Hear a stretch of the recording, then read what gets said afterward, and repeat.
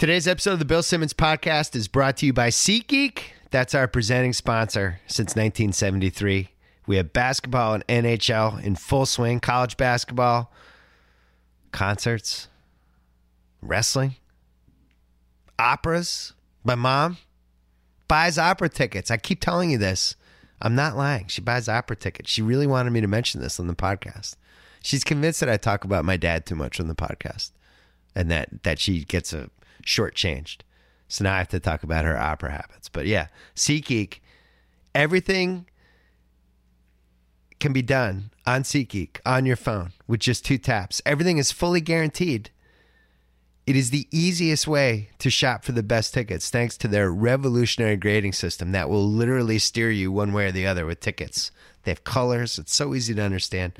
Try it out. Download the SeatGeek app today or go right to SeatGeek.com. We are also brought to you by the Ringer NBA show and the Ringer NFL show because I was on both of those this week. I co-hosted a Ringer NBA show with Chris Vernon on Monday. We broke down the Boogie Cousins trade. Check that out if you missed it. And then on the Ringer NFL show, Mike Lombardi and I talked about some free agency and some trade subplots that are kind of on our radar. Because right now, everyone is focused on basketball. So we thought, there's some football stuff going on too. We put that on the Ringer NFL show. You can subscribe to both of those on iTunes, on Google Play, Stitcher, SoundCloud, wherever you get that stuff. And we're also brought to you, obviously, by theringer.com. That's where you can find my column every Friday, give or take, mostly, almost all the time. Fridays, theringer.com. Yeah, that's where I am. So, one thing before we get to this podcast, we taped it last week. Had some really fun podcasts lately. If you fell behind, or if you got swamped, I get it. My feelings aren't going to be hurt, but we're on a really good run right now. And I think once football ended, I really wanted to double up my efforts to have fun conversations with all kinds of people. And this is somebody that qualifies. One of the better thinkers that I've ever read about the tech industry and just everything, tech business, where things are going, all that stuff. And I'd been dying to have him on, but he lives in Taiwan. So it was a little tough to pull off. But he was in town last week, and we just had a whole conversation about really where stuff's going and Facebook, Amazon, Snapchat, Google, all these places, how they're going to affect the next 15 years of my life. I think it's really worth listening to. I think you'll enjoy it. And here it is.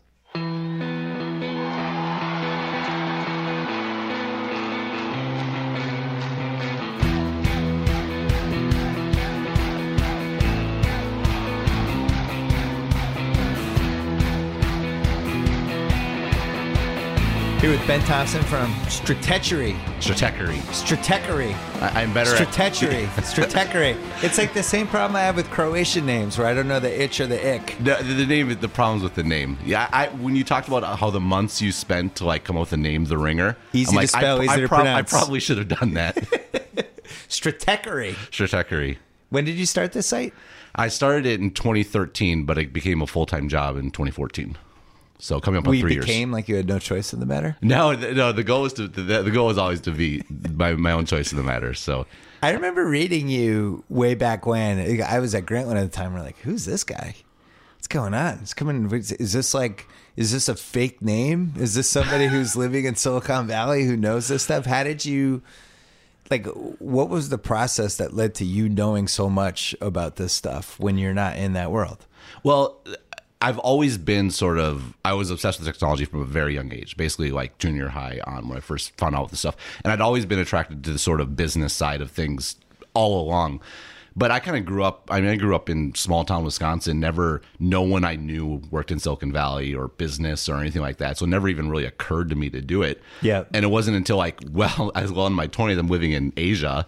And my wife, who I owe a ton of credit for, she's like, why don't you go work in technology? I'm like, yeah, I should probably do that. So I got an MBA mainly because it was the fastest route to legitimacy in the U.S. job market. And from there, I went to Apple and then Microsoft. And then I started at Microsoft. But it's that 20 years of in the wilderness, just doing nothing but thinking about this stuff. And then, I wrote for the college newspaper and stuff like that. So I had some sort of experience writing, but it's people ask me, oh, how do you do what you do? Like, well, you got to go back to junior high school and like obsess over this for a really long time. And that's basically how it happened. When you started it, how many times were you writing a week?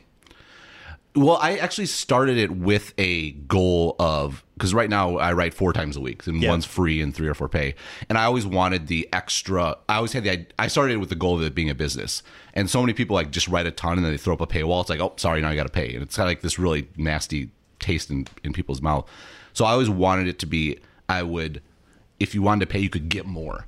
So I actually purposely did about 2 times a week to start. And with the idea that eventually, if you wanted to pay, I would write for you every day, and then when I'd have time to do it. And what do you remember what you were writing that first year? Like what kind of? Well, it's was funny. it big picture stuff or was it little picture stuff? No, I've always been sort of like. So the thing I write about is like basically the strategy and business of tech, because tons of people write about products, right? There's just all kinds of blogs writing about tech products, but to write about business and strategy was kind of an unfilled niche, mainly because all the people who know that stuff are either like executives at tech companies or the VCs or stuff like that. So, ironically, all of them subscribers to your thing now. Well, they're like, "Who's this guy?" Now, yeah. So I'm writing about this, and so I was always writing about that sort of big picture stuff. Actually, the guy I owe a ton to is Steve Ballmer, of all people. So I was at Microsoft, and I couldn't write about Microsoft. I was at Microsoft when I started, and a few months later, I quit Microsoft, and I quit 2 days later. After I quit, he reorganized the company, which I thought was a terrible idea, and all the reasons were dumb. So I got 3 great articles out of that were pretty widely spread. Then a few minutes later, he buys Nokia, which was a terrible deal. That's still the highest traffic day in the history of my site, because I was in Taiwan, and it happened in European time, so I was awake and no one in the U.S. was. So you had like the first piece? So I had the first piece, like the worst deal ever or something like that, and it was everywhere, like wow. Crazy. And then he got fired, so I got another whole series, what Microsoft should do next, going forward, blah, blah, blah. So he like carried the site for the first 9 months. So thanks, Steve. I appreciate it. I have to say, for the record, I was throwing about the Clippers. It's like his destiny in life. I think it's awesome. I love watching him on the sidelines. So I have no enmity to the guy. His destiny in life in a good way or a bad way? No, in a good way. I think it's great. Like he did a lot. I can't say it's been going great. Yeah, he did a lot for. I think he gets a bit of a bad rap. Like a lot of Microsoft's problems were sort of, were going to happen whoever was the CEO. I don't think he necessarily made it better, but he did a lot for Microsoft growing up to make Microsoft what it was. So he gets his reward. Now he gets to be an NBA owner, which we would all love to be. So good for him. So so you start this 4 years ago, and over those 4 years, like so much shit has changed. Like think about it. Apple had the biggest lead you can have and just was on the all-time hot streak. You had Twitter, which everybody was like, oh, when Twitter goes public, and and Twitter basically looks exactly the same as it did 4 years ago somehow. Yeah, well, it was the same as like 8 years ago. That's kind of part of the 8 years ago. problem. Yeah, 2008. You had Snapchat, which was a baby, which was interesting, but nobody really knew where that was going. And so many, it's just so tumultuous, and it flips and it goes this way, that way. Why don't we start with Apple? Where do you see Apple going these next few years? They have not had a quote unquote hit in a while. The problem for Apple is that the iPhone was basically the greatest product in the history of products. And the reason was it was greatest or most successful?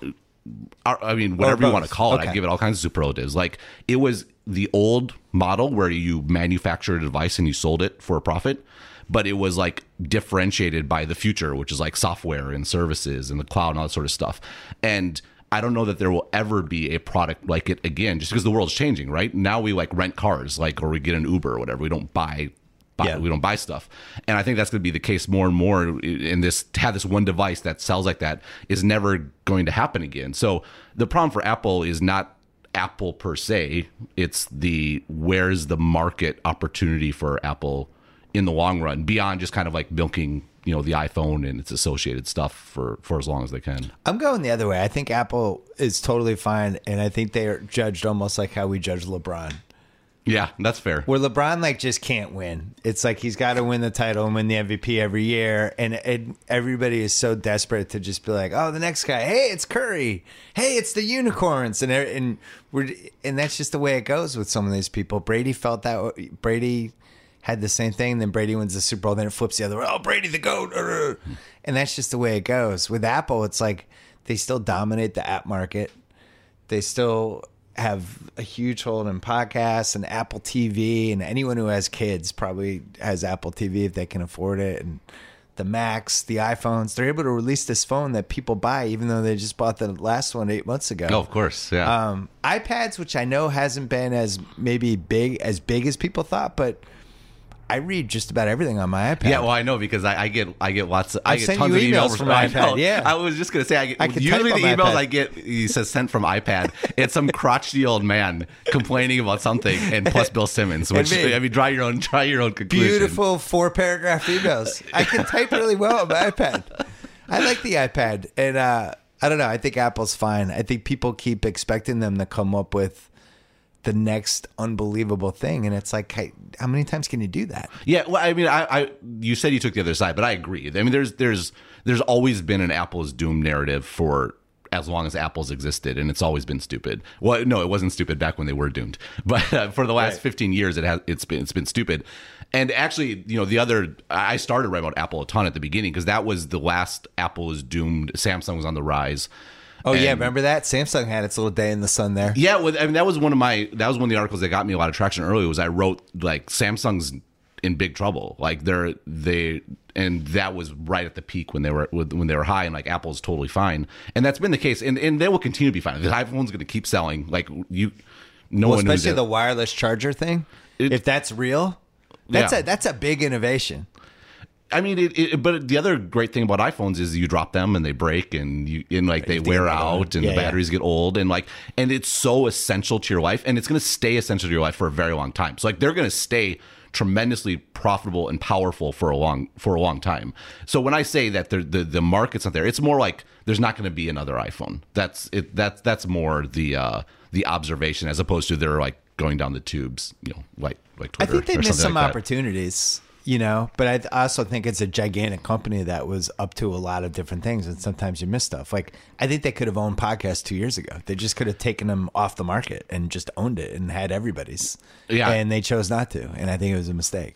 Yeah, I don't know that anyone was even aware of that, and I think they still have a chance, just because the podcast market is like crying out for someone that provides some sort of metrics around it. To really enable advertising to take root in a deeper way than it does. Like, all the after is now, they're all long-term purchase, or like either big purchases like mattresses or something like that, or stuff that you buy and you use again and again. So you like a lot of lifetime value from it. To like the branding advertising, that's much harder to sort of justify, just so you don't know how many people are listening. Downloads, maybe. It's always a little sketchy, like who's measuring and what. But beyond that, you have zero visibility. Well, for the sponsors, they can tell us with the URLs and with the offer codes, stuff like that. They have somewhat of an thing. But you're right. But that doesn't work for like Coca-Cola, right? That only works for like big purchase items. Well, the other thing is bigger companies are always 4 or 5 years behind of everything. Yeah, so like true. in 2020, Coca-Cola's going to be like, hey, podcasts, what's going on here? And we felt that.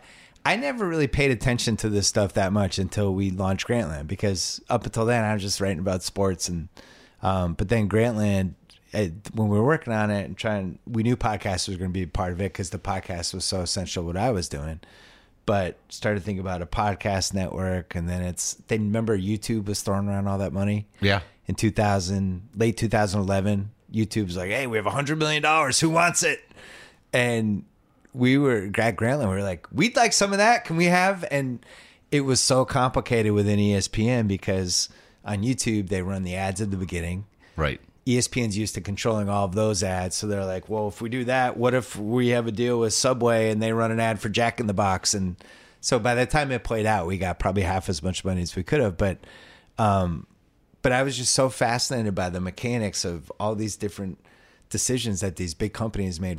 They just get behind something, they go. And YouTube, within a year, that was done, right? And when you're making content, you're just trying to figure out, all right, is this a short-term thing? Should we grab it? Or is this a real initiative? And the ebbs and flows of that, watching that since 2011, it's really riveting. Yeah. It's really like Facebook sports. is a big one now, right? Facebook's a big throwing one. money here and there, and now they're not throwing money here and there. Yeah, Facebook a year ago, live. We want live. You want live? You want in? You want? And now it's like, now they're not into the live as much. And, sometimes I'm sure it's trial and error, but I think part of the problem with the live content is that a lot of it was just guys sitting on their couch. Like we are right now. Yeah. It's like, hey, we're live. We're live. All right, but what am I getting? I'm not getting quality content. Facebook to me is, I just think if you had to bet on anyone, I'd bet on Facebook and Netflix, because they just have so much capital and so much money, and they're just throwing it at content. And I don't know. It's going to be really hard to topple that. Amazon's the other one. Amazon, yeah. What's terrifying about Amazon, what's terrifying about Facebook is because Facebook has, their audience is so overwhelming. Yeah. Like, basically, content producers have no choice but to do whatever Facebook wants. So they just have, like, they don't even need to pay people half the time, because people will just do whatever they want because they have no choice but to do it. Yeah, that's what they were offering with Facebook Live. Do Facebook Live. Well, why? Because we'll promote it. It's like, okay, but yeah, but that's what they can do because they're Facebook. Yeah, the thing with Amazon is what's so terrifying is because they're monetizing Prime Video with Amazon Prime, right? And they're like thinking, how much money can we make off this guy for the next 35 years, right? So their time scale is so extreme that they will spend all kinds of money to like make the service more valuable. I mean, Netflix is already eating everyone's lunch because they have a longer time frame than anyone else, because they're thinking about, this show will not just be attractive to our current customers, but will help us get new customers in 3 years, right? I mean, if I sign up for Netflix today, Orange is the New Black or whatever is like still compelling for me to watch. And now they have the international market, so they can reach way more people. So like, oh, we come into Hollywood, we got like a 5-year, 10-year time frame. We can just outbid all these guys. Amazon's like, oh, nice time frame. We got a 50-year time frame. Like, watch us walk in here. So I mean, all the Hollywood guys are kind of screwed, right? Because they're so short term in their thinking. Yeah. And in part because TV was a short-term medium. It's linear. You only watch it, you're all focused on that first run. And these guys are focused on like runs years down the road. And it's a timing mismatch that's almost impossible to sort of compete against. Netflix also has the luxury of, they added 7 million subscribers in the last quarter. Right. No, exactly. That's a shitload of money. Whereas you have ESPN going the other way, where they're losing subs, every quarter. But where Netflix goes with all the shit they're building, like, I almost feel like it doesn't have a ceiling. Yeah, when you're spending $6 billion a year on content. Yeah, they're doing 1,000 hours of content this year or something like that. I was saying to somebody, it's like the difference of they can take, like, if this was football, they're competing against other teams. Like in football, you'd be like, oh, you get a first, second, third, fourth, fifth, sixth, seventh round pick, right? And Netflix has like 100 third round picks, right? Well, so you talked the other day of your dream Patriots trader. They go back from they get the number 2 pick and then end up with the entire third round. Netflix is Belichick. They're like, we have another third round pick, and they're just throwing it at like, hey, Jason Bateman, want to show? And then they're just throwing them around, and they really only have to bat like 2 for 100. Yeah, and if they have Make It a Murderer and they have Stranger Things, and that can carry their whole business they can. I mean, they've missed on so many shows, and they've spent. But the shows so they miss. much What's money. so cool about the shows they miss on is the shows that are hits drive new subscribers. They hear about it, but the shows that miss, those new subscribers, like, I want to watch something. They flip on Netflix. There's something else to watch. Yes, right. There's always stuff to watch on Netflix, and yeah. And the other thing when Netflix figured out that the whole on demand thing, it didn't really click for a long time. But remember when Netflix did that Starz deal, right? That kind of got the streaming started. So Starz library was 11,000 movies, right? Yeah. The effective library size for Starz was actually only 1. It was whatever movie they were showing on the Starz channel, right? The day Netflix started streaming that catalog, their effective catalog size was 11,000, because they could stream, because you had it all on demand. And it was such a mismatch in consumer, like what people came to expect from TV, and the way they could think about monetizing that again, this is the tough thing in business. When someone comes at you and their business model is just totally different than yours, you're screwed. I mean, it happened to Microsoft. Google did it to them with when Ballmer was there. It's happening here in Hollywood. So remember, what was the thing Netflix did? I'm going to say 2008 or 2009. They spun off their service. Yeah, what was it called? Something Flix. I can't remember. Like the DVD service. It was a bad name. I can't remember what it was. And it was like a joke. I mean, Yeah. they got annihilated for it. And at that point, you would have thought Netflix was going to be in the toilet in That 2 was years. the time to buy stock, man. It was way down. Yeah. It's like, wow, these guys are just idiots. They don't know what the hell they're doing. Yeah. And to me, it's like one of the most unbelievable business stories ever, where you had all of these different networks who all should have been thinking, we should start our own streaming services ourselves. Instead, they just do the quick buck and they sell their libraries to Netflix. Netflix grabs all the libraries from everybody. They use it to build this subscription business that allows them to make so much money that now they can produce content. So and even now if they they get rid pull of it the away, it libraries. doesn't matter because they have all their own stuff. So all of these networks collectively, it would almost be like if you had the 10 best NBA teams basically started a league that crushed the NBA and didn't mean to, like the G League, this Gatorade League they're doing. Yeah, we'll fund this. And it just got out of control. And now all of a sudden Netflix is the biggest competitor. No, you see this again and again, though. And now all the studios are stuck, all the networks are stuck because Netflix gives them so much money. Yeah. They can't stop now. Like, Yeah, they're it's like addicted. crack. They're like crack addicts. Exactly.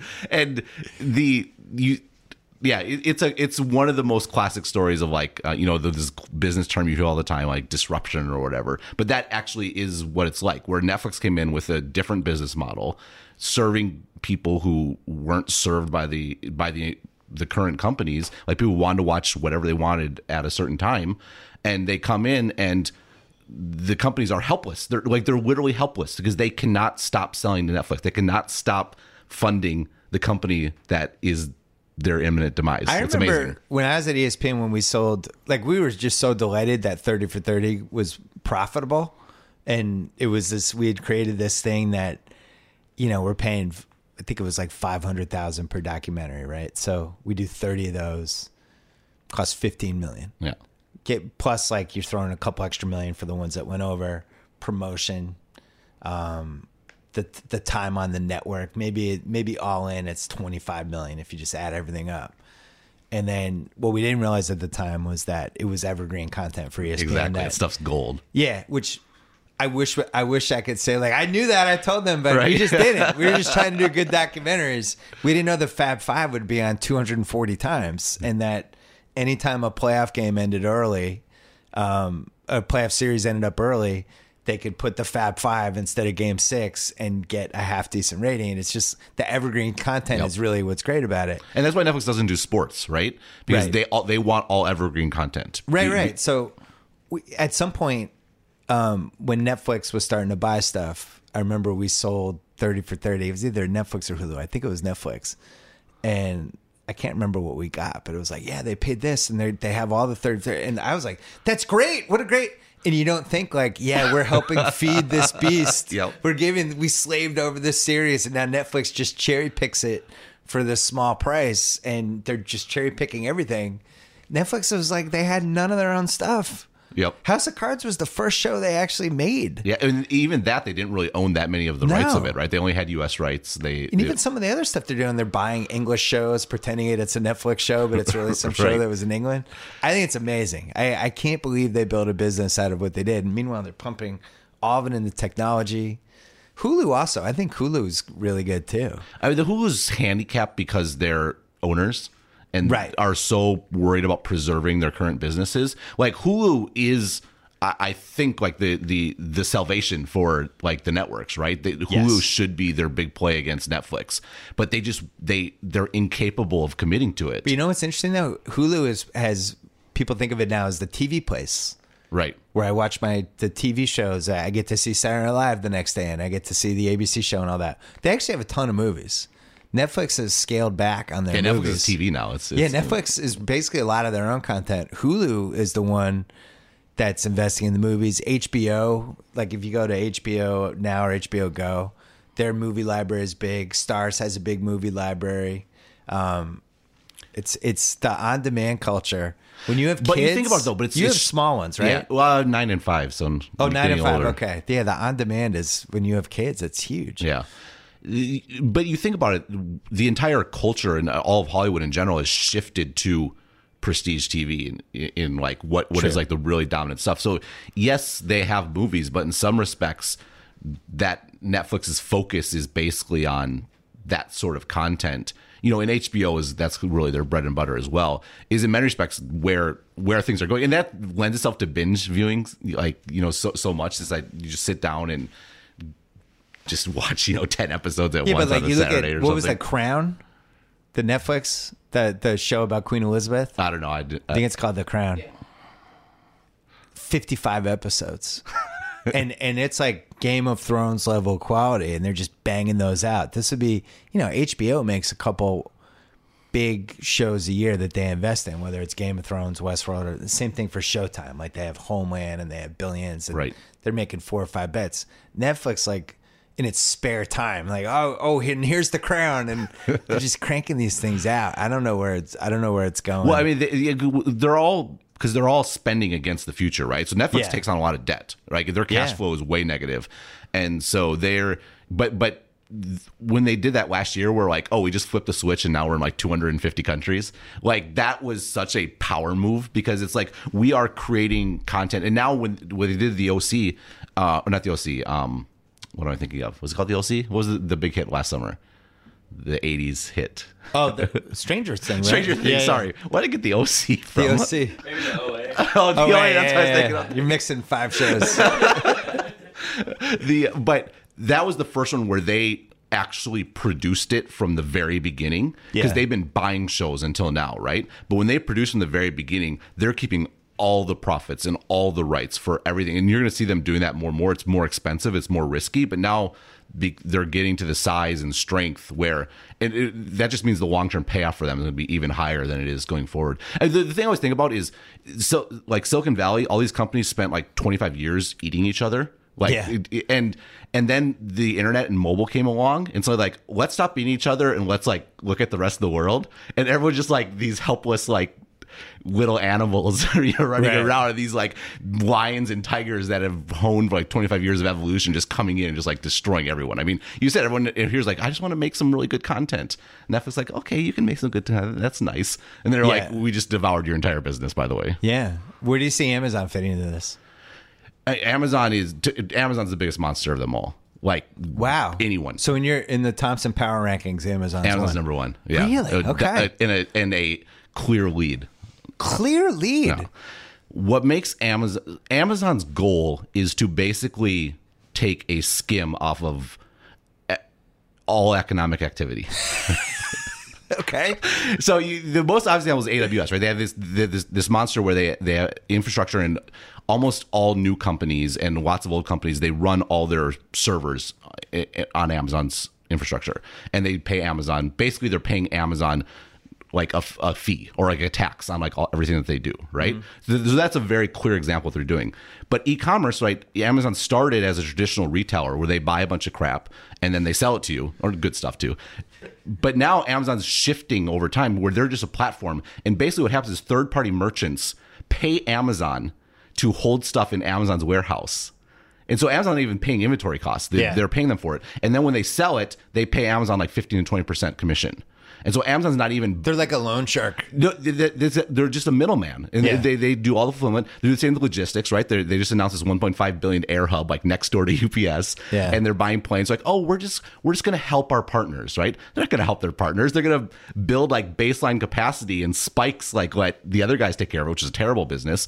And they're going to own all the logistics, right? And it's not just the business, though. It's that Amazon itself, the way it's constituted as a company and the way they're a systematic company that is systematically build systems, if that makes sense. Like, and the way that they generate these new companies is repeatable in a way that all these Silicon Valley companies are all product companies, right? They make a great product. They make the iPhone, they make Google search, they make Facebook, and those can be great businesses, but those aren't $1 trillion businesses. $1 trillion businesses are ones where you build platforms and people just build entire companies on top of you, and you just take a skim. That's what Microsoft did for a long time. Amazon's doing it, but like 10x.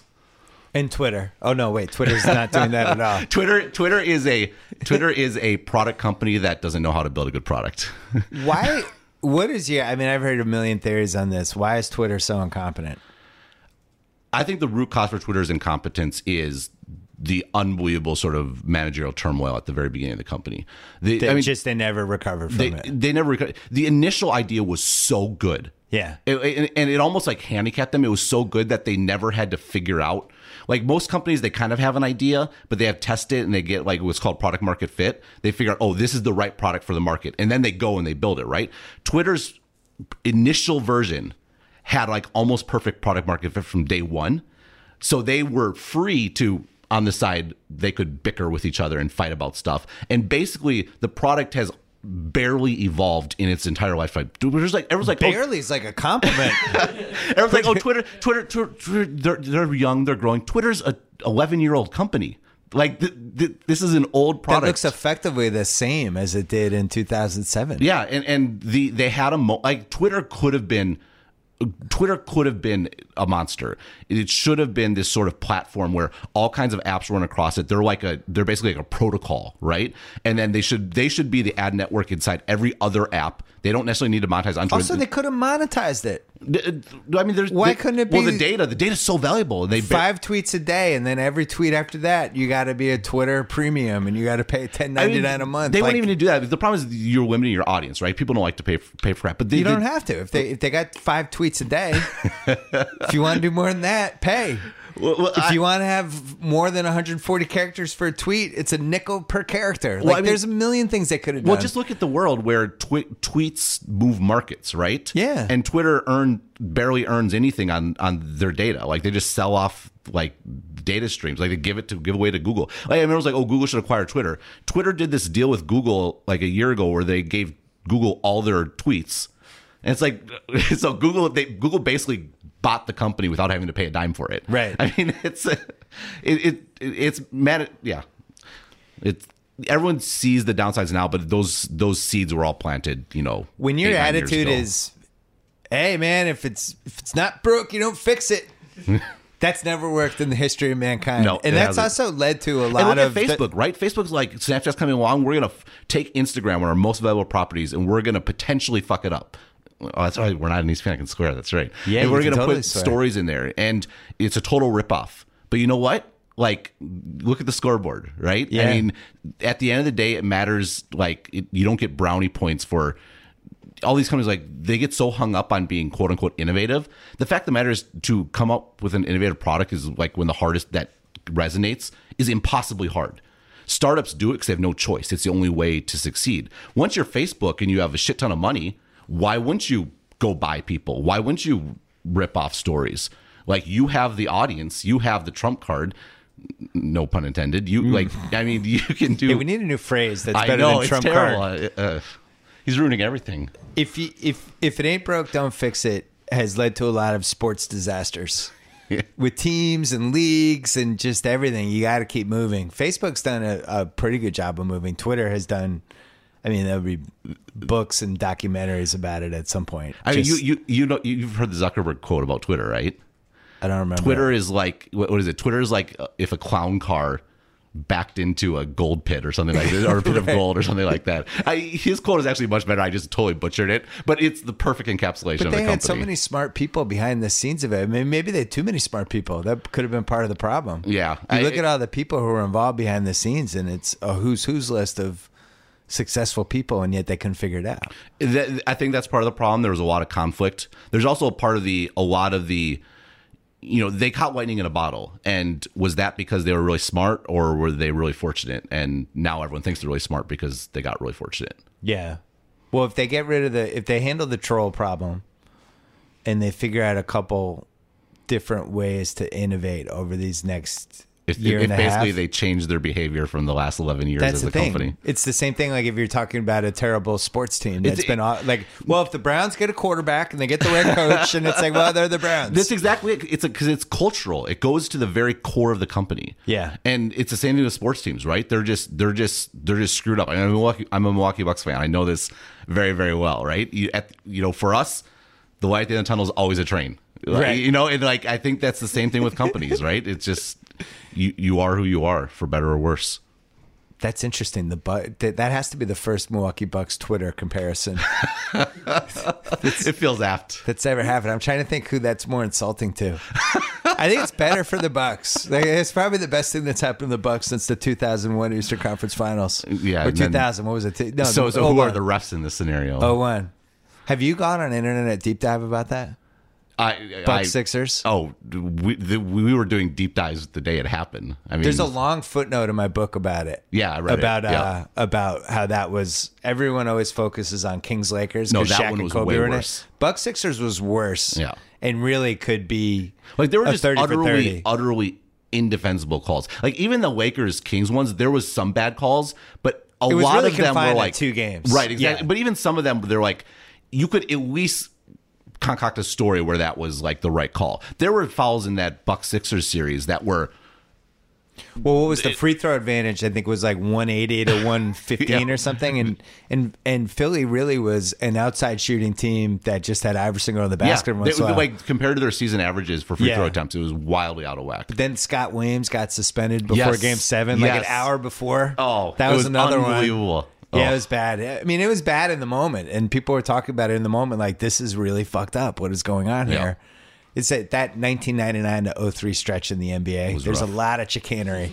It was pre-internet. You can't do that stuff anymore on the internet. Yep. You have to be much more. It's incredible. even-handed. It's so like I loved it when LeBron just destroyed Barkley like last week. Yeah. Because not just because he was right, but also the way Barkley talks about like today's NBA.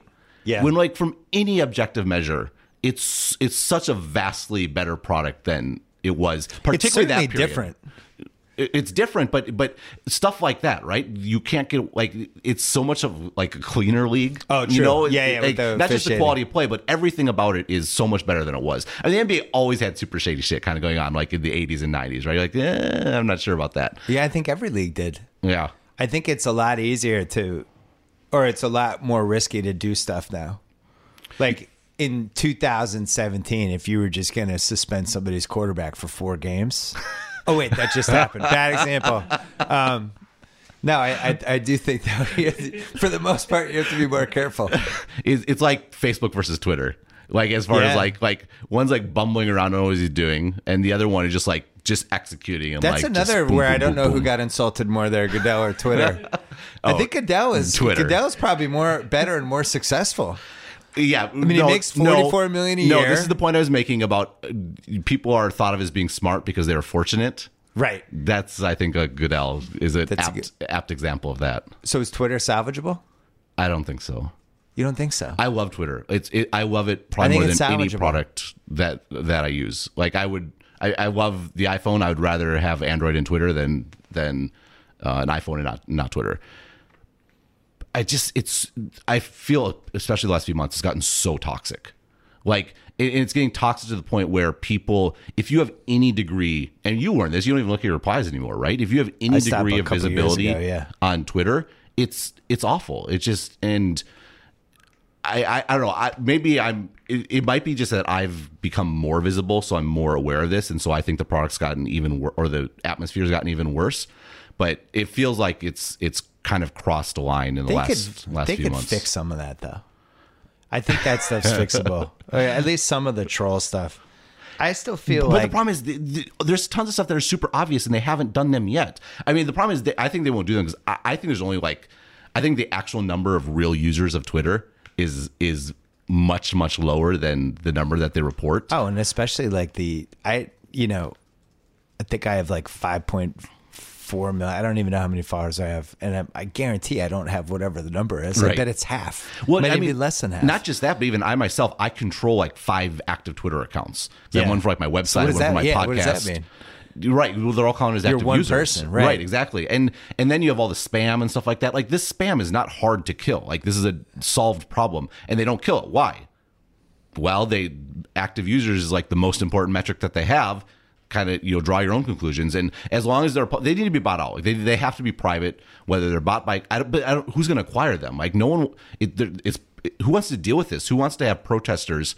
Because the trolls and all that stuff makes it a very scary thing for somebody like Disney. right, exactly. They're like, oh, Bob Iger has to deal with trolls. Yeah. That's not. What about Snapchat? I mean, Snapchat's like the cute. Everybody just thinks they're just adorable right now. Oh, those wacky Snapchat. Believe me, they're going to get starting to heat now, especially once their just on the results record, are out. I like Snapchat. I like the way they think. I'm pro Snapchat. So I am pro Snapchat because I think Evan Spiegel is a product visionary of the sort like we haven't seen chances. in years. Yeah. No, I mean, he is the best consumer guy, I think, in tech since Steve Jobs. Like, I think he's that good. The problem is that Snapchat doesn't have a good business, well, the problem is, one, Facebook and Google are so dominant when it comes to advertising. They need to figure out how to break into that. Two, the fact that Instagram could basically rip off stories and Why'd you say basically? Okay, directly. That was a flat out Jay Leno ripoff. But what actually matters is that Instagram has 500 million users and Snapchat has 150 million or 200 million, whatever it is. And what actually matters for social networks is how many users you have. And Snapchat's growth has slowed down significantly, and it's perfectly correlated with that happening. Yeah, and that's not a good sign. And they have other stuff like if you want to get into technical details, like how much it costs to serve one of their users keeps going up, so they have like a cost problem. And basically, you bet on Snapchat because you believe in Evan Spiegel, and I actually think that's a valid reason to bet on them. But it is a pure bet. Like they look like a real company, but they're not a real company yet. From a business perspective. So I have an 11.5-year-old daughter, Snapchat, Instagram user, on Instagram more. Yeah, but I've been told about a year and a half from now, it'll really shit to Snapchat. Right now, she's like Snapchat filters and likes changing the pictures, stuff like that, but really loves Instagram and just going through the photos. And I say, man, Instagram's just a good product. Yeah. It's like, here's some photos. Just scroll through. It couldn't be easier. You turn your brain off and you rip through them. Yeah. And it's not going away. I love unbelievable acquisition. Like one of the all-time greatest. And I love the fact that Twitter is still like Twitter is even in the ballgame with this anymore. They're so petty that if you do an Instagram link on your Twitter feed, it stays the link. It doesn't translate it to the picture. It's like, funny. Come on, Twitter. So Twitter gets a lot of grief for that, yourself. but the reality is that Instagram's the one that screwed Twitter. Because Instagram got started by basically you could import your entire Twitter contacts into Instagram and you have an instant network. Yeah. So Instagram built their network off of Twitter's back.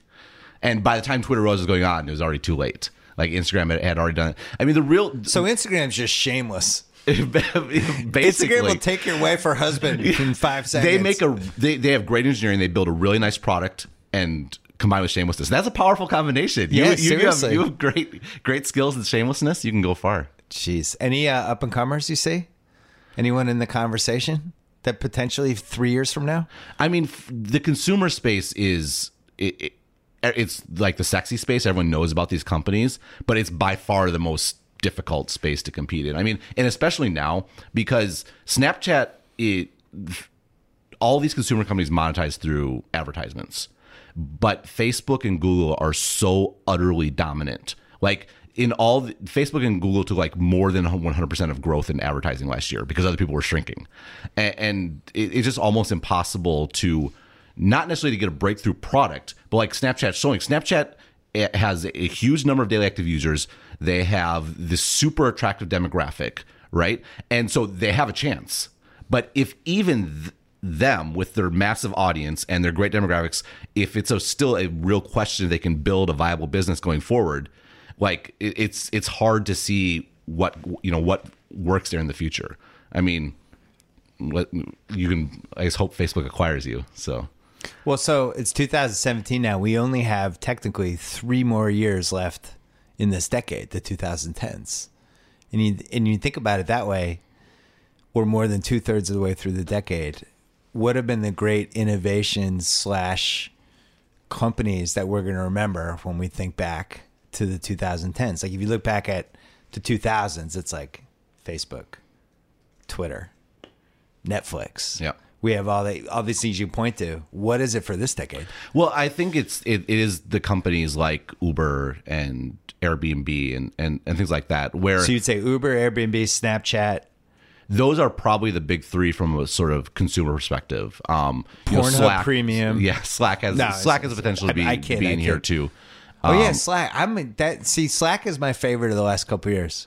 Yeah, I'm drinking the Slack Kool-Aid. We use it at the Ringer. We have 100 Slack channels within our little Slack What's feed. fascinating about Slack is it's kind of like it's a very much a consumer product. Like Yeah. it feels like a consumer product and it spreads like a consumer product with an enterprise business model where you pay per seat on a license sort of thing. Yeah. So it's very compelling. I'm pretty bullish on them as well.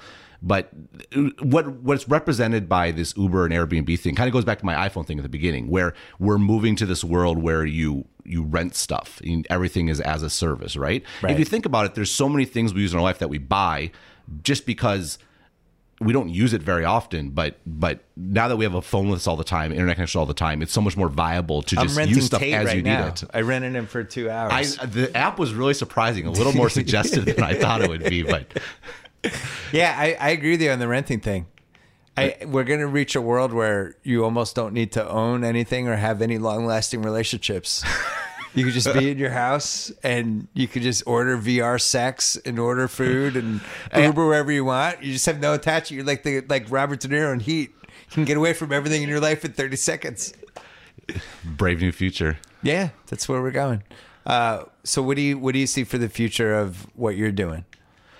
I mean, right now the best thing is just keep doing what I do. I make money from subscriptions, and the great thing is like I just do the same amount of work I do now, but my income keeps going up because sending emails free. Yeah, so it's funny because I read a lot about media as well as tech, and I read about all the problems that this new world order has for traditional media companies, like zero distribution costs, like all the stuff that makes like Netflix possible, right? Yeah. Meanwhile, all those bad things for old companies are all to my personal benefit. Right. So I'm probably not a completely biased observer about that stuff. When was the first time you had somebody in a real position of power reach out to you either to sway you or scold you or both? Twitter got really mad at me a couple of years ago. I wrote something pointing out an anomaly in some of their financials. They're like, that's not true, blah, blah. 6 months later, they go, then it was true. Yeah, it was true. Yeah. Probably the funniest one though is I have a service that handles like my memberships, and they emailed me and said, oh, these 3 people, we accidentally double charged them. We already fixed it, but you might want to let them know. And one of them was like the CEO of like a top 5 company. I'm like, oh my god! I don't think he's gonna know, but like that was probably the wrong person to screw up his payment. So that was pretty cool because I give all this advice companies and you should understand your customer, blah blah blah blah blah. But like I have actually structured it so I don't need to know who my customers are. Like my price is relatively low, $10 a month, and I like it. I can do whatever I want, and if someone gets mad and cancels subscription, like I don't even notice. Right. And so like I almost feel like the more I know who's reading it, it's almost a bad thing. I'd rather just be like, sitting in Taiwan and, being as true to what I think is possible and not worry about what people think. And that gets harder the bigger you get. I'm sure you experienced this, right? When you were writing for AOL back in Boston, you can just fire off whatever you want. Once you're... I'd like to think I kept doing that at ESPN, much to their chagrin. For better or worse, yeah. I think there was definitely at ESPN the first few years when I wrote for them, the internet was still kind of down there. I'm pointing down to the floor. Right. You were down in the basement. Yeah, it's just like, well, he's on the internet. And then gradually that shifted. I think 2004 was a big moment for my column on the website because when the Red Sox lit that whole run and I was leading ESPN every day and it was like a national column that's basically, which hadn't really happened before. Right. So there's these little victories that the website had. And then at some point in the mid 2000s, all of a sudden it became like the establishment.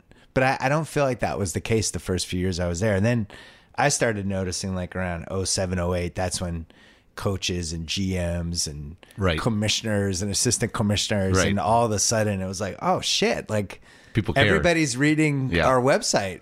Yeah, I know exactly what you mean. Yeah, you could just kind of like you feel very gratified that they're reading it, but like you feel the sense validated. of responsibility and like pressure, like totally skyrockets because it's like you really can't screw it up now. Well, and also I think it makes you. This is going to sound bad, but it really makes you think about what you're writing about people. Yeah, and I realized especially at my old site, I was just too mean. But the first couple of years at ESPN, you're writing and you're thinking like, well, they'll never read it, or that's not really. They're like these people that aren't people, Right. And then when you start crossing paths with someone, it makes you think like, oh shit, put some thought into this. Like this, if I'm going to really eviscerate this team and they're going to read it, I want to make sure I'm fair. Yeah. And I think that's one of the reasons I like your stuff is in the wrong hands, your column could be, you know, a real menace to that, you could really use some of your sway that you have at this point in a really negative way, and you don't. You try to be fair. It's still hard though, because I honestly think one of the advantages of living in Taiwan is you're not going to run into these people. No, it's true. I mean, San Francisco is so like incestuous, right? You think Hollywood's bad. I mean, like, well, it's actually probably very similar, right? You go to a coffee shop, talk about tech. You go to a restaurant, talk about tech. Like, it's tech. And not just that, but everyone switches jobs. You know, every 2 years. So the person you're thinking about criticizing, you might be working with or in wanting to invest with or whatever. And so not being there, I think, is a little liberating. But even now, like, now that I know more and more people, like, you feel it. I mean, there was probably the most direct column I've written is I wrote that the former CEO of Twitter should be fired. And like, he'd reached out to me previously about something I wrote, and it was very complimentary. And like, when I was writing that, like, that note was like in the back of my head. I felt bad, right? It's like, he was so nice to me, but like, I felt it needed to be written, and I stand by it. I think it was correct, but it's true. Once you start actually building any sort of connection, it becomes way harder, and and also kind of keeps me out of San Francisco, honestly. Yeah, I had it in Boston because I was always writing that Doc Rivers should get fired, right? And I was writing as a fan and just like, this guy sucks as a coach. We got to get rid of him. I don't know if the media is protecting him. And I was wrong because I was overrating, you know, he was better than I was giving him credit for. I don't think he did a good job until KG showed up. But that was the first time I really realized, like, I should be framing this differently. Like, I'm writing this like it's 1999 on the internet. Right. And I should be a lot more fair than I'm being. And I think, you know, I think when people use their platforms in it could be dangerous. And we, by the way, we've seen that at the highest level of our office right now. Like, you could have a high platform and it could be dangerous. Yeah, absolutely. You know, you should have called your website Made in Taiwan. If you had to do it over again, over stratechery. Well, the only problem is, what if I move? I'm still getting it wrong. I listen. Yeah, I like the Vucevic analogy. I think that's a good one. Made in Taiwan's a good name for a website. Yeah, but is that? I mean, what I guess it wouldn't explain what your thing is. Yeah. I think it would be taken in multiple directions. We'll put it that way. Give me one thing that I'd be shocked to know about Taiwan. In a good way. Because I know nothing about Taiwan. I literally know nothing other than that their Little League teams have been really good. Taiwan is the 14th richest country in the world. Like, a lot of people think about it like as a developing country, but no, it's super modern. It's okay. Like, the way I say about Taiwan is Asia is like incredible, right? There's all these amazing places to visit. You ask me where to visit, I wouldn't know where to start almost. But if you're looking for a place to live, it's a phenomenal place to live. Like, the people are great. It's pretty English friendly. It's easy to get around. You're in Taipei, 30 minutes from the mountains, 30 minutes from the beach. It's so no, I'm a big fan. I mean, the big reason I'm there, my wife's from there. I met her after school, and so we're close to family. And the other great thing is because I write a daily newsletter, right? So I work in Taiwan and I press publish at like 6 p.m. And 70% of my readers are in the U.S. They wake up, it's in their inboxes. Oh, so yeah. It's actually time zone advantage. Yeah, it's a huge advantage actually. When I come back to the States every summer with my kids to bring them to Wisconsin to my parents, and it's hard, man. It's hard to be on U.S. time to write for a U.S. audience like that. So is it's there a great Taiwanese country, food? Oh, that's different than like yes. Chinese food, Japanese food. Yes, Taiwanese. What is it? It's its own. So there's a so their most famous thing is like they have like these night markets and lots of like interesting concoctions and stuff. But just in general Chinese food, like there's a luo fan is a very famous one. It's like this slow stewed pork that's cooked for like, because street food, right? So it's and like you have stews. Rice. No, it's like rice with like pork on top and stuff like that. Then there's fried chicken. There's all kinds of noodles and rice dishes. It's well known for the cuisine. People go there. In my life, nobody's ever said to me, "Hey, I found this new Taiwanese restaurant. We got to go tonight." No, yeah, I mean, have you been to Din Tai Fung, like the dumpling place? Okay, so that qualifies. Yeah, that's Taiwanese. Okay. Yeah, there's I think they need better PR. They probably do. In Asia, I think Taiwan's pretty well known for being a food destination. Like people go there. It's like it's not great for like food from other countries necessarily, but Taiwanese food itself. Oh, beef noodle soup is Taiwan's super famous for that. Some incredible places. But yeah, the food's a good thing. If you ever come over, I can. This is leading to a text from Joe House about the beef noodle soup. Hey, he's not going to care about anything else we talked about. He's like, hey, so Ben talked about beef noodle soup. Where do I get that? That does sound really good. It is good. All right, so Stratechery. Stratechery, STRATECHERY. And what's your Twitter account? At Ben Thompson. Anything else we need to plug? I have podcast exponent.fm, basically talking about what I wrote about Stratechery a lot of the time. But my co-host is a Australian guy, so and we get along pretty well. So it's pretty popular as well. All right, nice to finally meet you. Thanks for coming on the podcast. Happy to be here. All right. All right, thanks so much to Ben Thompson. Remember, we have one more Bill Simmons podcast coming up this week, as well as a column that I'll be writing for TheRinger.com. And don't forget to check out the Ringer NBA show and the Ringer NFL show. I talked to Mike Lombardi on the Ringer NFL show and talked about the Boogie Cousins trade on the Ringer NBA show. Oh, I forgot. On Channel 33, I went on Bachelor Party with Juliet Littman and Mallory Rubin. Yeah, lively. Almost a little raunchy at times. Gotta say, they bring out a little bit of a raunchy side that I usually don't unleash on the podcast. But we had a fantasy suite conversation that... it wasn't quite NC-17, but I think it might have been rated R. Anyway, check that out. Check out the old podcast that we've done the last couple weeks if you missed any. And come back soon on the Bill Simmons podcast. Thanks to SeatGeek. Don't forget to go to SeatGeek. Download their free app. Go to SeatGeek.com. See you Friday.